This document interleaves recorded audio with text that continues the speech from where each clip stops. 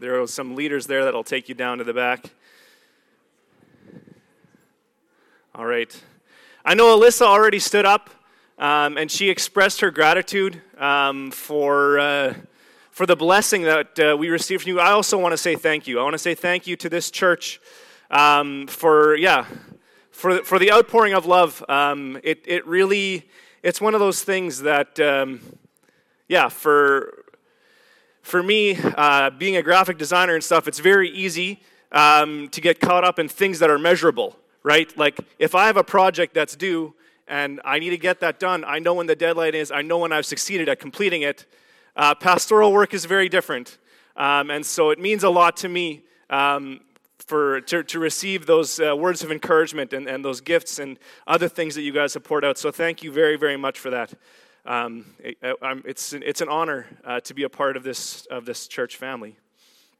But before I go any further, let's just bow our heads in prayer.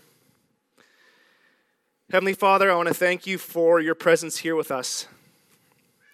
I want to thank you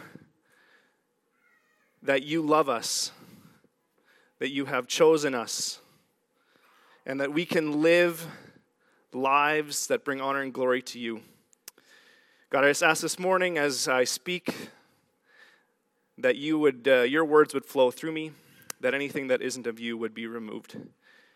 God, I pray that hearts would be open to hear what you have to say this morning through your word. In Jesus' name, amen.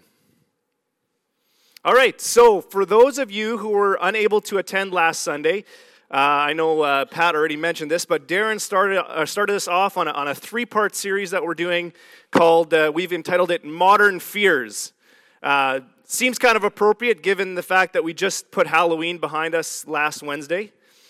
Now, when it comes to Halloween, I've never been the one to go all out getting dressed up and be some sort of scary creature. Probably due to the fact that growing up, we were the family that would turn off the lights and go in the basement and have family night. And whenever I dressed up for school, I was usually like a cowboy, because my dad had cowboy boots and a cowboy hat. Therefore, that was the costume we had in our house. So that's what I was. I'm no expert in Halloween. That being said, though, I've seen some, pretty crazy, like freaky, elaborate costumes. But I think my favorite kind of costume or costumes are still the, and I don't mean to diss the people that put in effort and do all this. That's good on them. But my favorite are still the little to no effort kind of ironic joke costumes. Like one of the youth on Wednesday, I just wanted to share this with you. He wore a hat with a leaf tied on a string hanging in front of it. And when asked what he was, he'd go, "I'm a leaf blower." Now that's the kind of costume I can get behind. I don't know what all your views and opinions are on Halloween, and I by no means want to start a debate about it. I will say, though, that at its most positive for us as Christians, Halloween can be used as a reminder that through Christ, we have nothing to fear. And that's exactly what we talked about at our community youth event put on by 4 of our local churches this last Wednesday. I wish you all could have been there. We ended up having around 70 youth from junior to senior youth age at the event, and we had a lot of fun playing games, and then we ended the evening with a time of worship together and a challenge from Jesse, and then some youth had testimonies, and then Nick Reimer, he presented a call to recommitment. And I was so excited and encouraged to see a multitude of hands raise in response to Nick's challenge to refocus on Christ and perhaps even to commit to following him for the first time. It was very exciting. So I just want to ask you to please continue to pray for the young people of our community, especially as they grow in their faith and learn what it looks like to follow Jesus today in this day and age. As I was thinking about our Fear series and the message I was preparing, I was struck by what Jesse shared with the youth on Wednesday. He shared the story of Anna of Rotterdam, an Anabaptist martyr who was executed for being caught singing an Anabaptist hymn. The story becomes even more gripping when you find out that on the way to her execution, she begged anyone in the hostile crowd to please raise her 1-year-old son, who she was carrying with her. Talk about fear. I put myself in that situation, and faced with death and giving up my child, I can't imagine not being afraid. Yet, even in the face of death and giving up her child, Anna held firm to her convictions, and in fact, she left a letter tucked in her son's clothes, urging him to stand firm in the same convictions that brought her to her execution. It's crazy. Miraculously enough, her son was taken in by a baker, and the note was preserved, and thus her story lives on. And if you're curious about it, if you've ever studied any Mennonite history or Anabaptist history, you can read about it in the Martyr's Mirror. But talk about facing fear. You know, I hear a story like that, and I think to myself, like, really, I don't know if that situation, you know, is a potential on this earth, then I really don't know what fear is. I mean, faced with the types of fears that we deal with today, the fear of being executed for singing a hymn with Anabaptist themes in it doesn't even really compute. That being said, though, you know, maybe life and faith and God would be in better perspective if those were the types of things that we had to fear. Maybe we'd be more sure of our convictions if it truly were a matter of life and death. Maybe we'd realize how important our days are in the view of eternity if we were faced with the fears that our forefathers faced. I'm not wishing for persecution. I just think it's something to think about as we sit in our current state of comfort. I'm very thankful to God for the peace and the safety that we experience here in North America, and that I don't have to fear being pulled out of my car for singing along to Michael W. Smith. You know, we may not face the same fears that our forefathers did back then, but fear is still a major part of our world. In fact, some may say that we live in a society that's driven by fear. Now, you may look around and say, I don't know about that. People don't seem that scared, you know. But I think if you take a closer look, you'd realize that the things that we fear today are perhaps much more subtle. They're underneath the surface.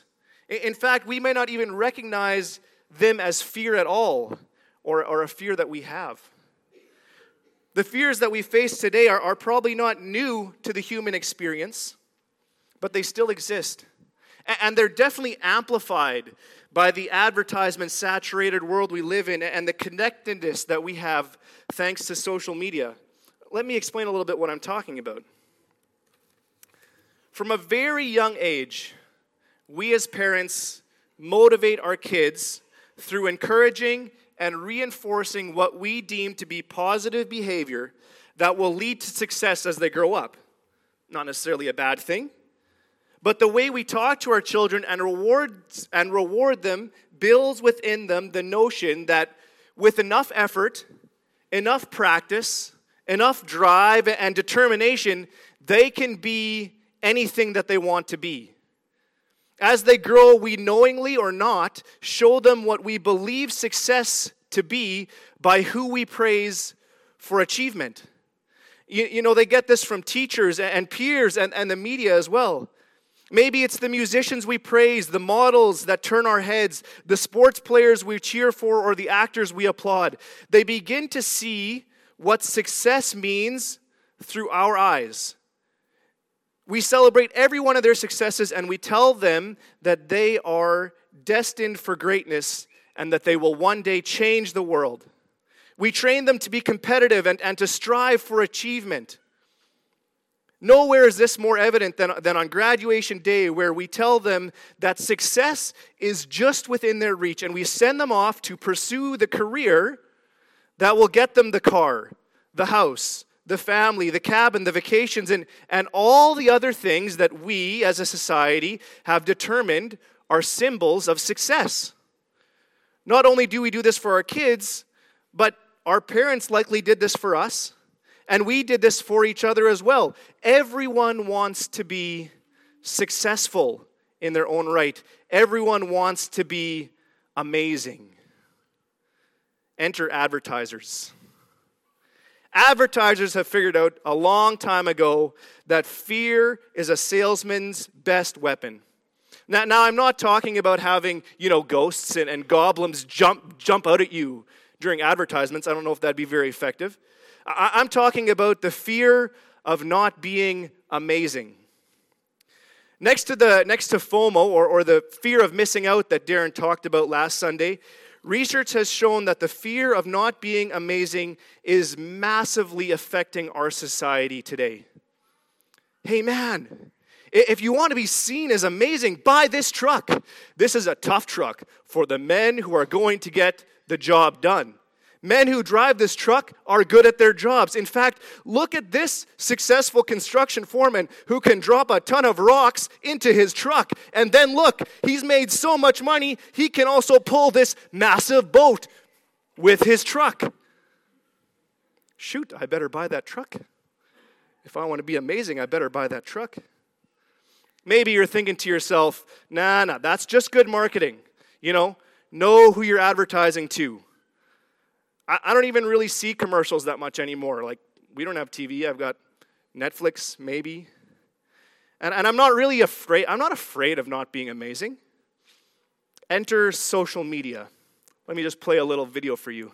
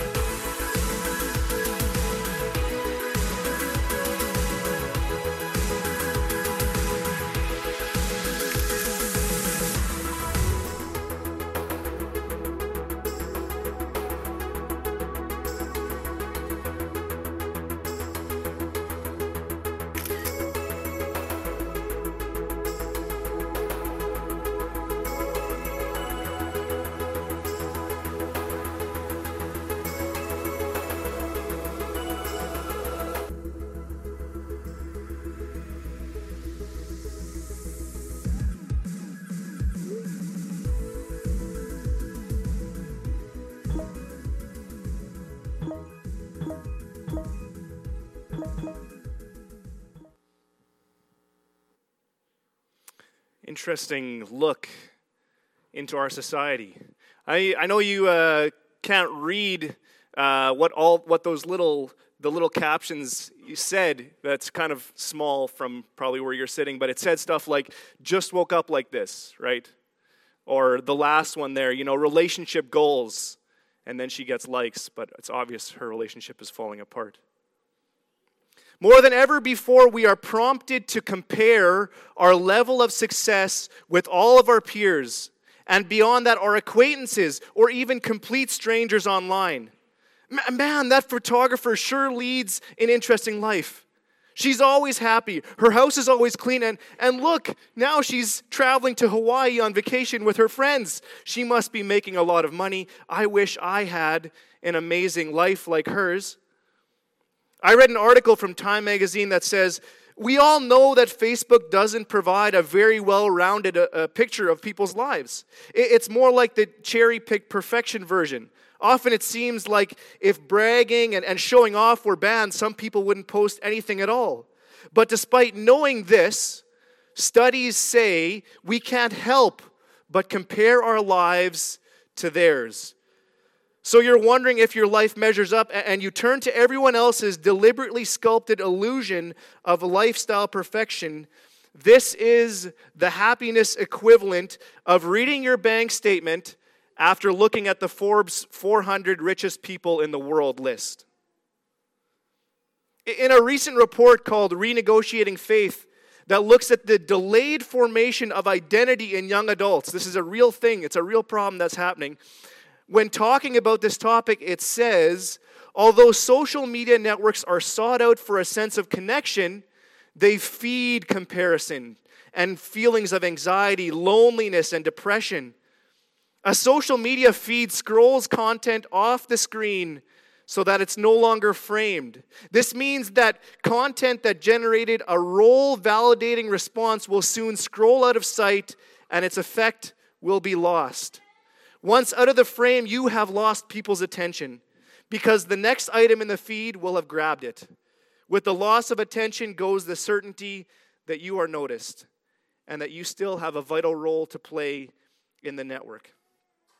It's this fear-driven cycle of wanting to be known as amazing and successful that drives people further and further into unhappiness and misery. It causes them to question who they really are, and sometimes even causes them to stop trying to do things anymore because they simply don't measure up.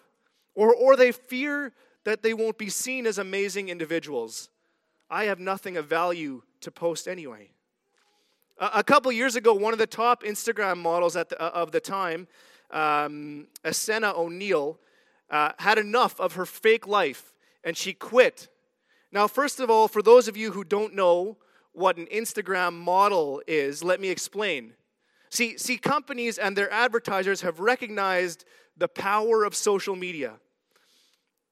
And now they will pay popular Instagram or social media users to wear their clothes or promote their products. After all, you're most likely to buy something if you get a recommendation from someone you trust, someone you want to be like, someone you think is amazing. It's to the point where people can actually make a living simply by wearing or promoting products on their accounts, provided that they have enough followers. Asena finally had enough of the social media fake life, and when she quit, despite having hundreds of thousands of followers, she deleted almost all of her posts and changed the descriptions of the ones that she left up to describe how utterly fake and meaningless every one of those pictures was. One of the last things she posted was a video explaining why she's done with social media, and I wanted to show you a little piece of it. Now, if you go watch the whole thing, just fair warning, she's not a Christian or anything. There's expletives and other things in it. But this piece I thought was of value, so I'm just going to ask them to play it. And I'm quitting social media to tell anyone and everyone who's still watching, I was miserable. I had it all, and I was miserable. Because when you let yourself be defined by numbers, you let yourself be defined by something that is not pure, that is not real, and that is not love. Likes, views, followers. We are not followers. You are not a follower. I'm not a follower.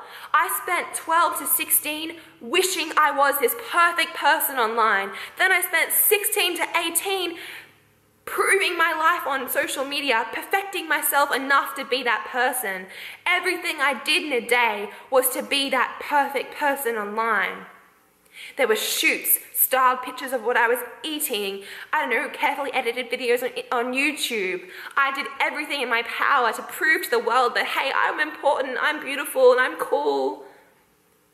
But is making your whole day proving to everyone else that you're amazing, is that life?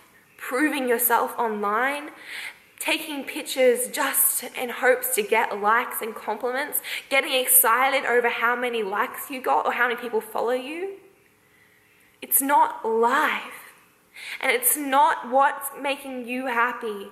You want to be valued and loved, but you also want to be free. You know how good it is just to have a day and not think about anyone else, what anyone else is doing, but be with real people?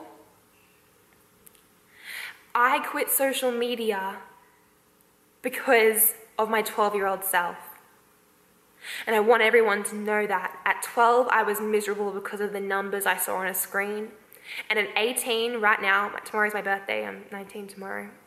At 18, I was miserable as well, even when I had it all. I've met people that are far more successful online than I am, and they're just as miserable and lonely and scared and lost. Now you have to remember that this young girl, she's not coming from a position of faith. She simply recognizes the damage that social media is causing in her life and decides it's no longer worth it. I don't know where she's at right now, but I pray that she finds true happiness in Christ. So, what does the Bible have to say about the fear of not being amazing? Well, first of all, perhaps unsurprisingly, in my opinion, this fear is rooted firmly in sin. In fact, I'd suggest that it goes way back to the Old Testament and the 10 Commandments. If you want to read for yourself, if you don't know it by heart, Exodus chapter 20, verse 17 says this: "You shall not covet your neighbor's house. You shall not covet your neighbor's wife, or his male or female servant, his ox or donkey, or anything that belongs to your neighbor." We live in a world of constant comparison. In fact, our society is built on coveting. I think the sales of pretty much every company would drop drastically if people weren't constantly longing to keep up with the Joneses. And it's exactly the same with the fear of not being amazing. When we constantly compare ourselves to others online, we're sinning. When we see their success, their vacations, their new motorbike, their beautiful this and their wonderful that, and we long to be as amazing and have what they have, we're sinning. Colossians 3 verse 5 expands on this. Let me just get there.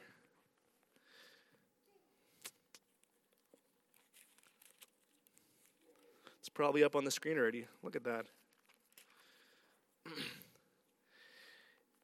And I'm reading from the ESV translation. Actually, I have here. I should read that because then it's going to make more sense. Colossians 3 verse 5, it says, "Put to death, therefore, what is earthly in you, sexual immorality, impurity, passion, evil desire, and covetousness, which is idolatry." I believe in the NIV it says greed. But Paul is saying that when you long after something, when you are filled with greed and envy, you're creating idols in your life.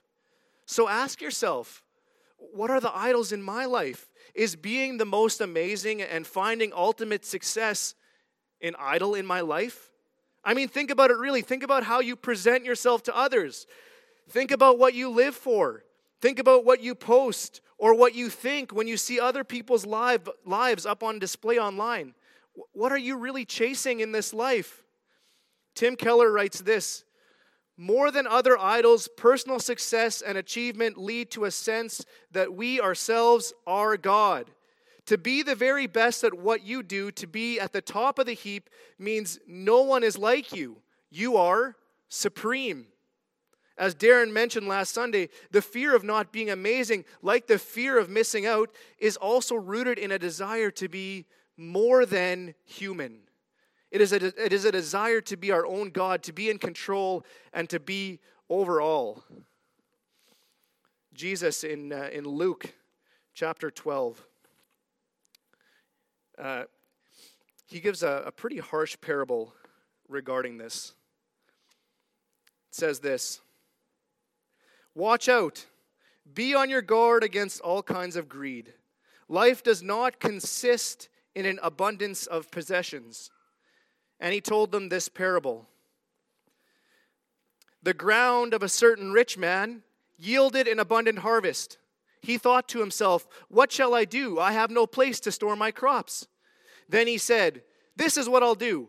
I'll tear down my barns and build bigger ones, and there I will store my surplus grain. And I'll say to myself, you have plenty of grain laid up for many years. Take life easy, eat, drink, and be merry.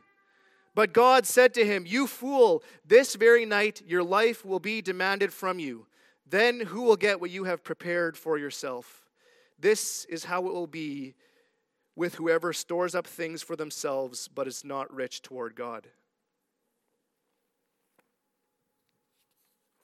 Whew. We have all heard the sayings of Jesus in Matthew 6, verse 20, where he says, store up your treasures in heaven, where moth and vermin do not destroy, and where thieves cannot break in and steal. For where your treasure is, there your heart will be also. Where's your heart? Is it in success in the eyes of this world? There's no happiness to be found there. Quit going back to that place to try and find your worth. Again, in Luke chapter 9, verse 24 to 25, Jesus says this. Luke chapter 9, 24 to 25. For whoever wants to save their life will lose it. But whoever loses their life for me will save it. What good is it for someone to gain the whole world, yet lose or forfeit their very self, or yet lose their soul? The Bible makes it clear that success and satisfaction will ultimately not be found in the things of this earth. In the fame, the success, the toys, the likes, the followers, and the comments. So ask yourself, am I setting my mind on the things above? Because it is in Christ where we are able to find true life and true satisfaction. Allow Jesus to be the one who defines that success and what that success looks like in your life. Now, let me warn you, there's a pitfall here as well. I know because I'm working through it myself. You may think that if you allow Jesus to be the one to define success in your life, that there should be no issues. Here's the thing. It can become very easy for us to turn this around into a legalistic thing, where we define our success by how much we are doing for Jesus. It creeps in pretty subtly. Many of our pursuits in Christ start out as pure obedience in following his commands and doing what he calls us to do out of a response to his love, but it can start to easily slip into doing things for Christ so that he will love us and so that we will be accepted. That's legalism. That's religiosity. Can easily fall into that. I haven't shared a lot openly about where I've been at the past year or so. Most of you know that I quit my half-time position as a graphic designer at Country Graphics, and that Alyssa and I went to a pastoral retreat center at the beginning of fall. But I haven't talked a lot about why. To keep it brief, let me just say that over the past years or so, I believe I've been in what I would call a brownout. I don't feel like I was entirely burnt out, but I was definitely headed in that direction.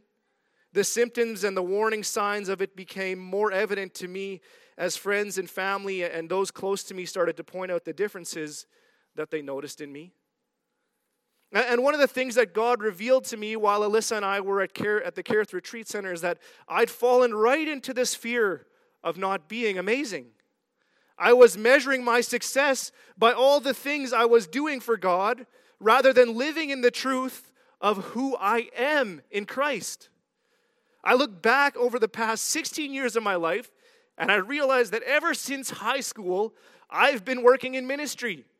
It's like I was trying desperately to always do more things for God rather than simply be with him in a relationship. Even though this is a truth and a challenge that I'd preach, I'd speak to the youth about it, it seems it still wasn't sinking in for me. And so now here I am. I'm relearning slowly who I am in Christ and finding that in fact I am amazing because He's the one who makes me amazing. And that's where the truth lies to defeating the fear of not being amazing. If you want to be amazing in God's eyes, let me just quickly point you to 3 truths found in the Bible. Number 1, recognize your identity in Christ. If you're not a follower of Jesus Christ, if you are a follower of Jesus Christ, you're no longer a part of this world soaked in sin. Galatians 2 verse 20. Let me read it for you. It says this: I have been crucified with Christ, and I no longer live, but Christ lives in me. The life I now live in the body, I live by faith in the Son of God who loved me and gave Himself for me. You're a new creation. The old has passed, the new has come. That's 2 Corinthians 5:17. There's no sense in comparing yourself to others around you because the only opinion that really matters is what Jesus thinks of you. And by His grace and through His sacrifice, He sees you as pure and holy through Him. There are times in life when we can slip back into old habits and become insecure in our faith. I've been there, and maybe you've been there as well, but that's because we keep trying to find our value in all the wrong places and all the wrong things.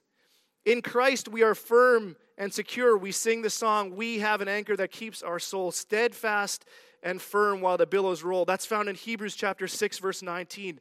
God is always with us, and we'll always have the stamp of approval from Him. We never have to try harder for Him to love us more. We never have to beg Him to stay because all of those things are simply part of His character, part of who He is. His unshakable love is who He is. And as Christians, we're part of it too. It's our identity. Number 2, reach for the fruits of the Spirit. As Christians, we possess and display the fruit of the Spirit of God who resides in our hearts. Love, joy, peace, patience, kindness, gentleness, faithfulness, and self-control. Through God and by His Spirit, we know what to do and where to turn. Proverbs chapter 3, verse 5 says this.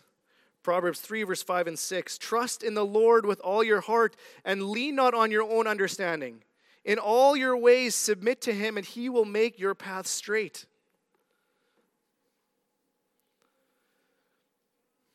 Along with this, we have access to all wisdom from above, as James talks about, and the peace that passes understanding, as Paul talks about in Philippians.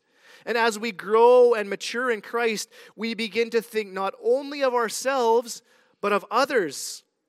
Our greatest joy becomes what we can do for others and give to others and how we can help them grow and help them prosper spiritually. Perhaps the question you can ask yourself when you think, am I being amazing, isn't how do I measure up to those around me, but how do I measure up to God's standard of me? Am I bearing fruit? Are you bearing fruit? Do you see love, joy, peace, patience, kindness, goodness, and the rest of the fruits of the Spirit growing in your life? Are the fruits of the Spirit the thing that people think of you when they interact with you on a day-to-day basis? Man, that person is so full of joy. That person is so full of love. Is that what they see when you post online? Because that's what being truly amazing looks like. Number 3, finally, run after the kingdom of God. Matthew chapter 6, verse 33 says, one more page. But seek first His kingdom and His righteousness, and all these things will be given to you as well. What kingdom are you building?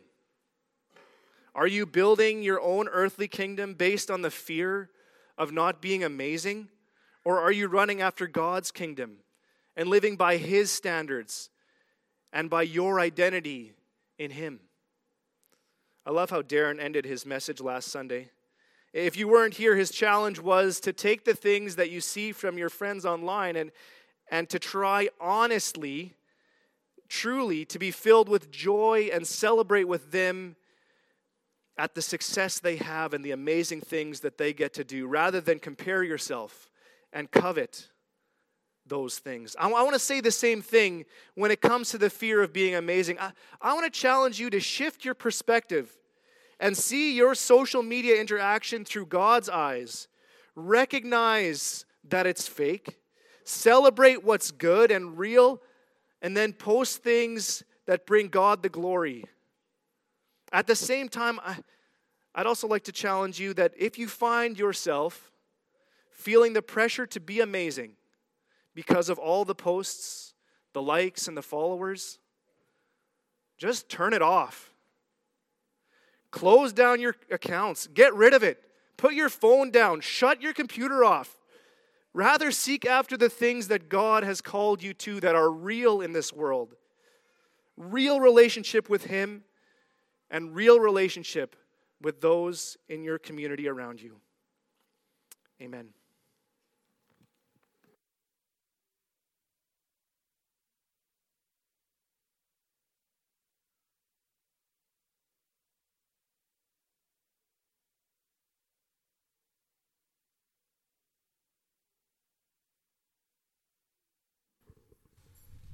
Why don't you stand for our closing song?